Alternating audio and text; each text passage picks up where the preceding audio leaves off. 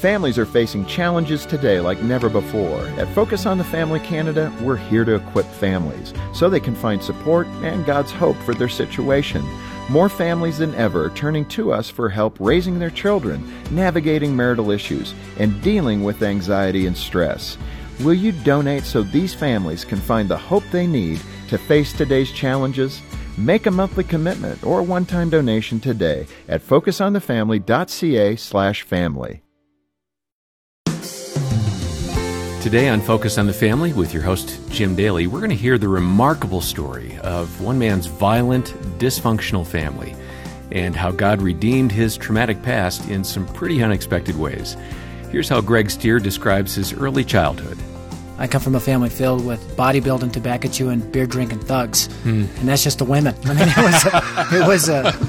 it was really a rough family growing up. 3 of my uncles were title-winning bodybuilders, and my 4th uncle could bench press 500 pounds, and my 5th uncle was a Golden Gloves boxer, and my mom was the sole sister in the group, and they were all terrified of her, and they were a very violent family. And I use a lot of illustrations when I preach. They're kind of funny, but really wasn't funny to me as a kid growing up. I was a scared little kid in this family. John, man, you can imagine. Yeah, I'd be scared too with those uncles around you. But 500 pounds, that's a lot to bench press.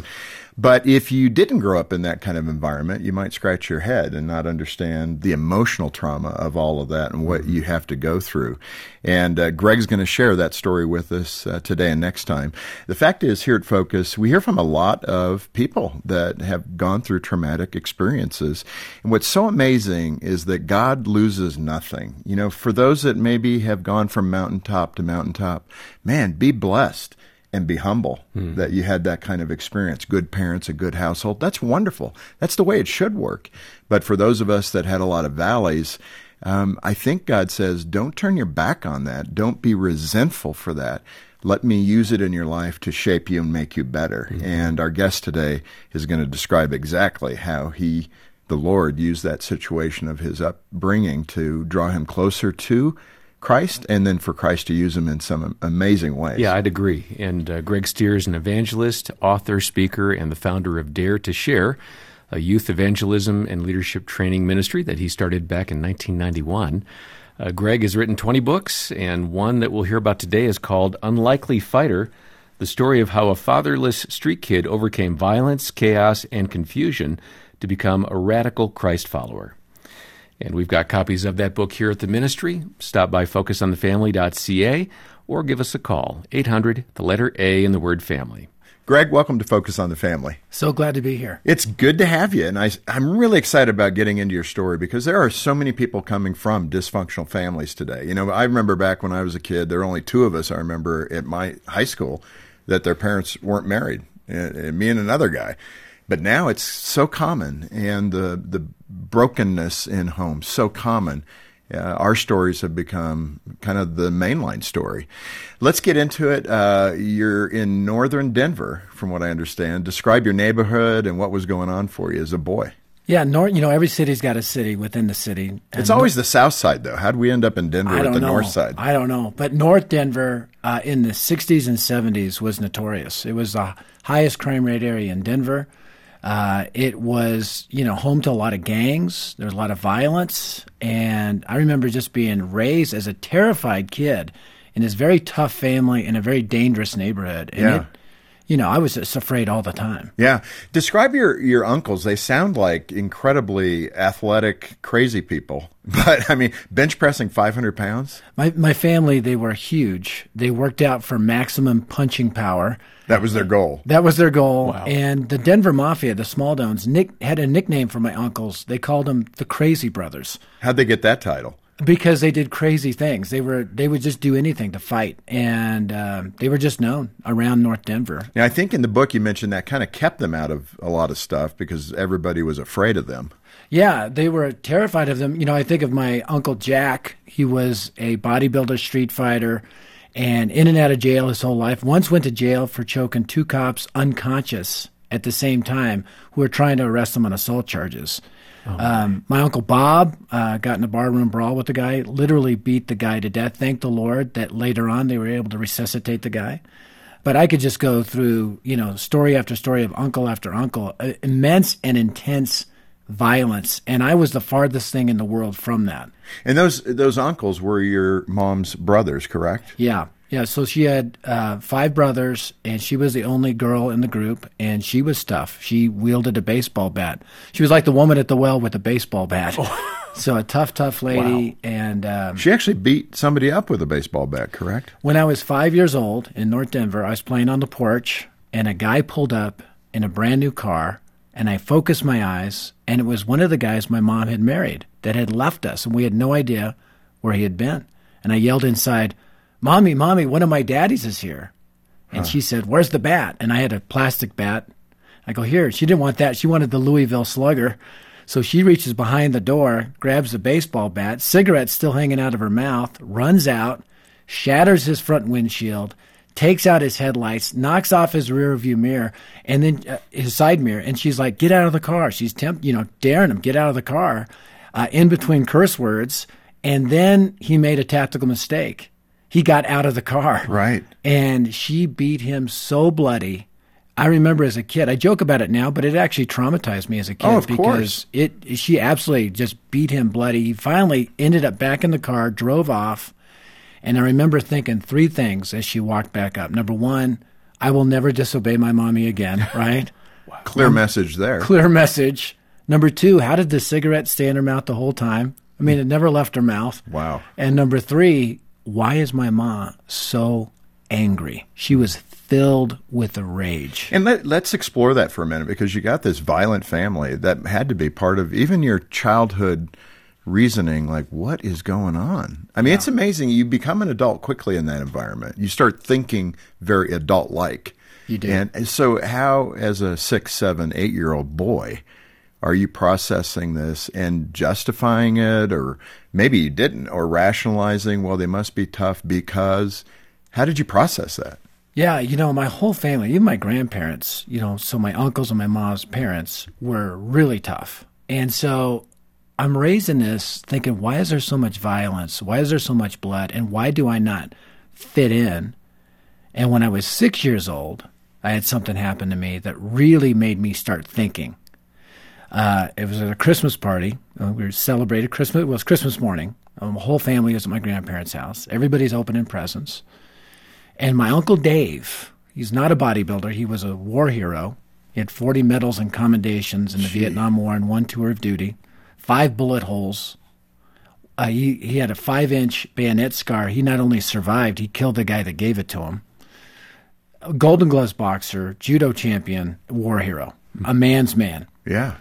At the end of opening presents, right before lunch, Uncle Dave goes, I have one more present. It's for little Greg. And nobody ever called me out like that. So for the first time, I got 6-year-old swagger walking across the room.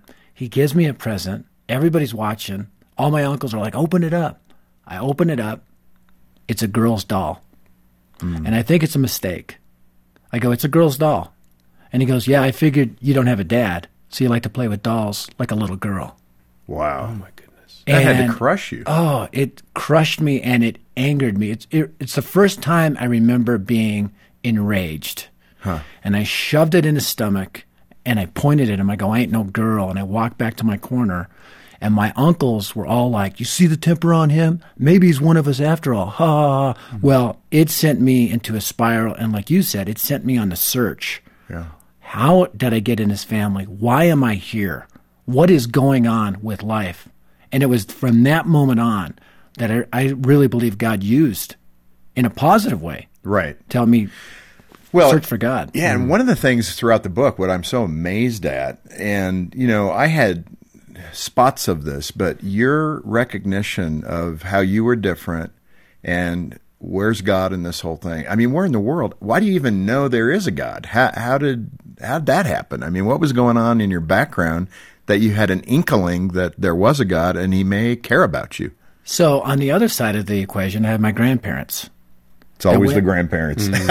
They went to Bethany Baptist Church. Okay. And I think they felt guilty that most of their children had ended up so rebellious. Yeah.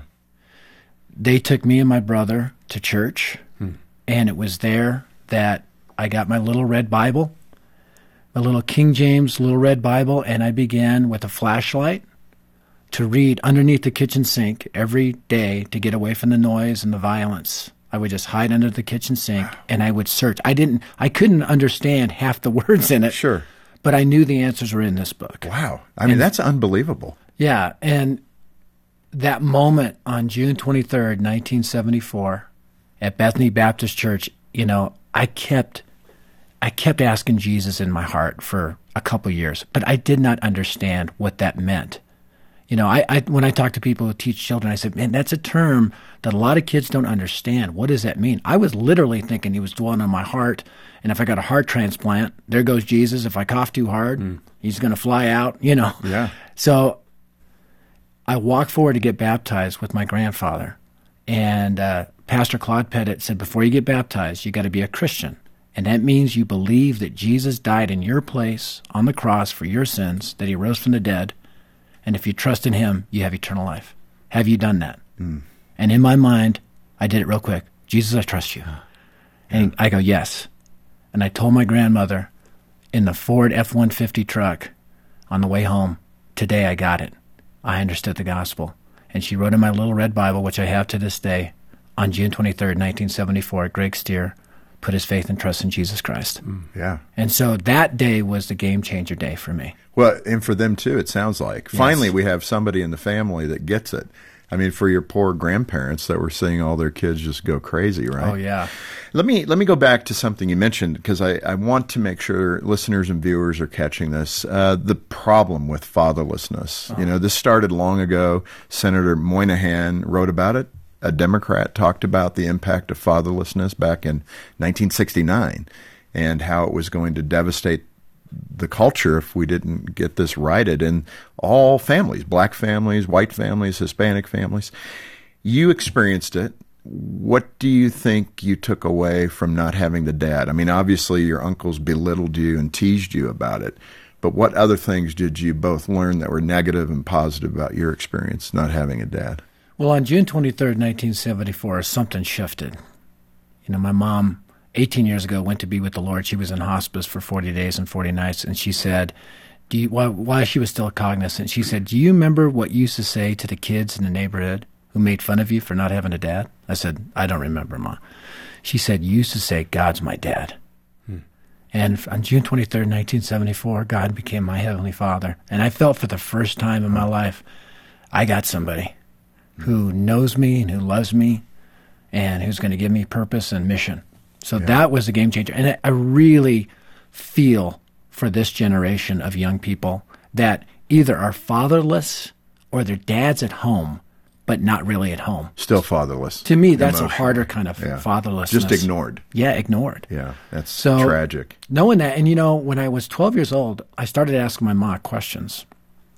Because she'd been married several times and she'd been with a lot of men. Well, you said one of my daddies is here. Yeah, exactly. And so whenever George Stier called, who I assumed was my father, he'd always say, put your brother on the line. And my mom would always call him Doug's dad. And when I was 12, I went to my mom and I go, why do you call him Doug's dad? And why does he never want to talk to me or see me? And she said, sit down, I got to tell you something. And so she explained to me that she met my biological father at a party, and they partied, and she got pregnant. He was in the Army. He got transferred 2,000 miles away. When he found out, he abandoned me and my mom before I was even born. My mom got in a car. My mom didn't tell me this. Later on, my grandmother told me this, that my mom got in the car, drove from Denver to Boston to have an illegal abortion. This is before Roe v. Wade. Under the pretense of staying with my Uncle Tommy and Aunt Carol, my Uncle Tommy was stationed in Boston. My Uncle Tommy and Aunt Carol had put their faith in Christ by this time. They actually talked her out of it. She came back in shame, had me, and oftentimes when she would look at me, she would burst into tears. And I did not know until my grandma informed me about the almost being aborted, that rage in my mom was a shame-fueled rage. Well, for many things. For many things. Yeah. Let me touch on that a little bit because, here at Focus on the Family, we're fighting for life every day. Yeah. Conception to grave. And we take a lot of ridicule for that from the culture. But you're Exhibit A. I mean, I don't know how you have processed this, but who has the right to say you should never exist once you exist in your mother's womb? I mean, I know that's a hard decision, but looking back on your life and even your mom and her experience with you, with all the trouble, sounds like at the end of her life, she loved you. Maybe at the beginning, I don't know.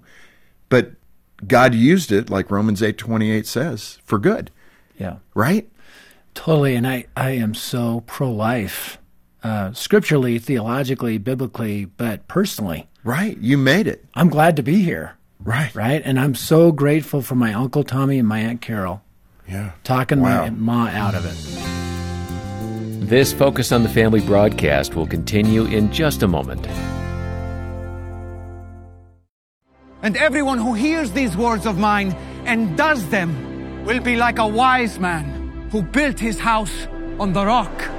And the rain fell, and the floods came, and the winds blew and beat on that house.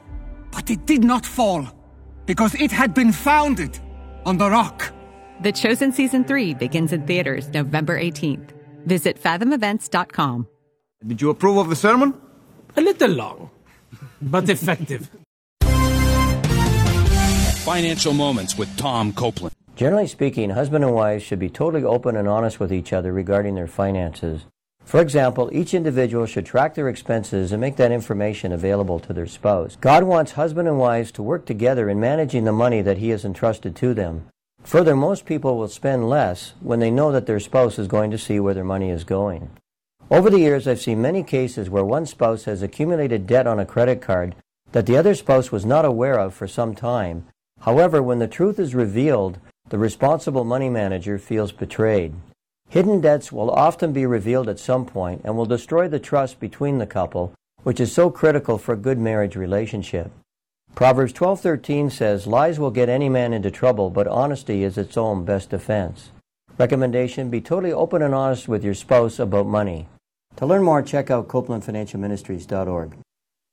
Thanks for listening to Focus on the Family. Let's resume now with the balance of today's programming. Greg, I think we've painted a good picture, but I still want to get to a couple of the stories that you had in the book that, it's kind of jaw-dropping. You had two experiences that come to my mind. One was going through a glass door, I think it was a patio door or something, and being attacked by dogs. Very different things, but obviously prominent in your childhood because you talk about them in the book. Tell us those two stories and how they kind of shaped where you're coming from. Yeah, and there's actually several things that happened. I always felt growing up like somebody was trying to kill me, actually. I can imagine. From the almost being aborted to the, running through the house. And my grandma yelled at me, "Don't run through the house." And I said, "What?" And I went through the window and cut my wrists up and almost bled out before she got me to the hospital. Actually, she had me in the car. And she was so nervous. I never saw my grandma nervous. My grandma was tough. She carried a gun. She was North Denver tough. But she was terrified because the two white towels she had wrapped my hands and arms in were drenched blood red. I was bleeding out.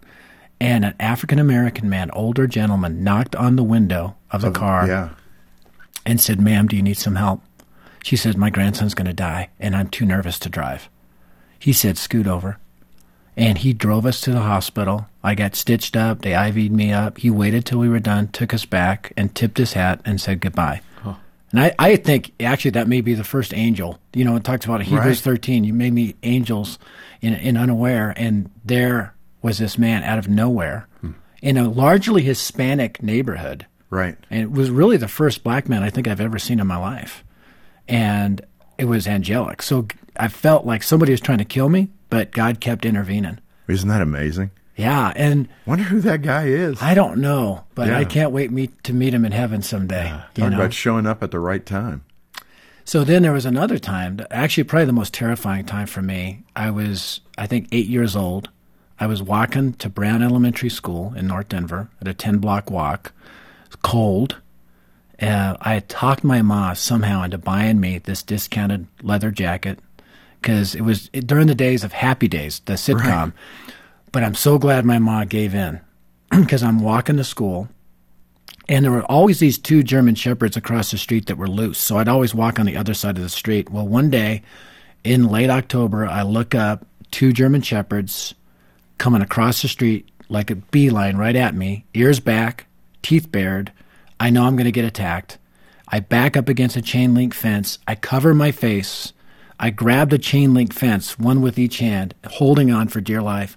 One goes for my face, one goes for my stomach, and they start trying to tear me down for like 5 minutes. It felt like an hour. Yeah. And I am screaming. I mean, the saliva and the hot breath of that German Shepherd in my face, trying to get a good handle, and my fingers are weakening, and I'm starting to slip. I'm screaming.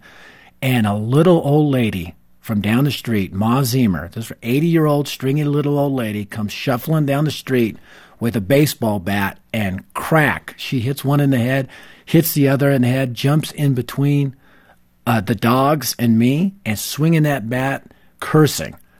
And that little old lady, Ma Ziemer, saved my life. And I'll never forget taking the jacket off. It looked like I had chicken pox. None of the teeth had gotten through the leather, but it bruised my arm in so many ways. It was weird, because after that, I never saw the dogs again. And I wondered what happened. 20 years later, my grandmother told me, she goes, "Oh, I never told you what happened to those dogs?" I go, "No." She said, "Grandpa went down that night, knocked on the guy's door, who owned the dogs and always let them loose. The guy opened the door and said, 'Hey, your 2 dogs attacked my grandson today.' And he said, 'Yeah, well, he lived,' and tried to shut the door. And my grandfather put his foot in the door, pulled out a .357 Magnum, and said, 'I have 3 bullets in this gun, 2 for your dogs and 1 for you. If I see them in the yard, outside the yard, around the yard tonight, you're all gone tomorrow.'" And the guy got rid of the dogs. Wow. So, I mean, that, again, it paints such a powerful picture of an environment for you that's full of insecurity. Insecurity and not understanding. Although my grandfather and grandmother are Baptist, they're still pretty violent. Tough Baptists. Yeah, tough Baptists. Don't mess with them Baptists, man. Well, isn't that the truth? And again, the question so many people have, and they ask me about this, like, how did you have an open heart to God given every negative experience you had? And you had some more traumatic experiences than I did. So I'll pose that question to you, because it is kind of the $1 million question. How did you keep your eyes on God during this time as a little boy that made your heart even supple toward him? How come you didn't have this terrible resentment against your runaway dad, and then this resentment toward these fake fathers, if I could call them that, dads that weren't your dads, that your mom was beating up with a baseball bat? I mean, so many men stand in front of me with tears and say, "How did you not get resentful? How did you not become so bitter?" Because that's where they're at. Yeah. 40, 50 years after their childhood experience. I struggle to answer that question, because it's just like, I don't know. It's just something God provided me, was a heart for him. And you could see it's not enough for them. How do you answer that? Well, I would say it's a 2-part answer. One is, God was the only thing that made sense in my life. I mean, once I understood the gospel, I wasn't afraid of dying. I wasn't afraid of anything. I had hope, and I had purpose. So that took place, and it was a game changer. But when I found out, when I was 12 years old, about my biological father, I did have bitterness. As a matter of fact, people would ask me, "What are you going to do if you ever meet your dad?" And I was like, "I'm going to kill him." I hated. You had that. You did have that. I did have that, because I didn't hate God, but I hated whoever this man was that abandoned me and my mom before I was even born. Yeah. And it took 3 years for me to navigate that. And I just am mindful that there are men and women listening that can't divide that. I'm thinking of someone very, very specific right now who doesn't have a relationship with Christ because of their earthly father. Yeah. And had said to me, "Hey, if that's an earthly father, why do I need a heavenly father?" That's exactly what you need. Because the heavenly father is not like this earthly father. But it does become a barrier for a person. Yeah. Because they've never experienced love. They've never experienced appropriate affection from a father. So they can't translate it. Yeah. And they just think of God as being an old grandpa with a stick who's waiting to beat me up if I fall out of line. And for me, God was the only father worth having. Amen. And, it took 3 years. I was at a seminar when I was 15 years old with our little Christian school where the guy speaking talked about you need to forgive your dads. And whatever your dad has done to you is nothing compared to what we did to our Heavenly Father. And Jesus died in our place for our sin. He sacrificed his own son. He forgave us through faith alone in him. And whatever your dad has done, you can forgive them. And I remember in the Denver Coliseum, bawling my eyes out, saying, I forgive you, Dad. It took 3 years, but man, I'm so grateful I forgave him. What a note to conclude this first part of our conversation with Greg Stier on Focus on the Family. And we do hope you'll make plans now to join us for part 2 next time. Well, it really is remarkable to see how God was working through all the traumatic experiences in Greg's life. Despite the violence and chaos and the desperate brokenness in his family, Greg miraculously found the Lord. I'd rather say the Lord never left him, right? He was always by his side. But in that, he found hope for a better life and a better future. Here at Focus, we hear from many dysfunctional and hurting families like Greg's, couples who are separated or divorced, parents who have a child in crisis, health issues, job loss, all kinds of families that are desperately needing help. And thanks to the generosity of friends like you, we've been there to encourage and rescue and give these families hope. In fact, our research shows that we've been able to help more than 50,000 couples make significant progress towards saving their marriage in the last 12 months. And we've helped more than 120,000 parents work through a crisis involving their child. Now, if you've given to Focus in the past, let me say thank you for that. We really appreciate your partnership with us. And if you haven't given, or it's been a while since we've heard from you, please consider a monthly pledge or a one-time gift so that together we can meet the needs of even more families in the days and months ahead. We'd love to hear from you today. Our number is 800, the letter A and the word family, 800-232-6459, or donate at focusonthefamily.ca.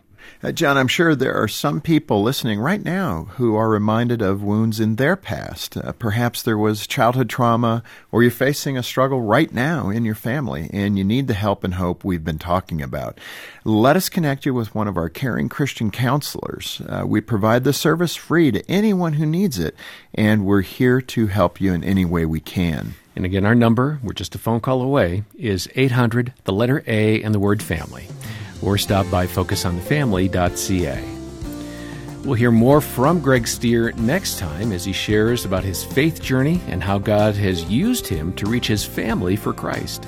Sure. So, I was 11 or 12 years old when I went to Yankee's youth ministry. I got trained to share the gospel. That's one of the things Yankee would do right away. He'd give you a Bible, say you're going to learn this, give you a stack of tracts, you're going to learn how to share the gospel. And so he equipped us how to do that. Well, the first person on my mind was my mom. On behalf of Jim Daly and the entire team, thanks for joining us today for Focus on the Family. I'm John Fuller, inviting you back as we once again help you and your family thrive in Christ.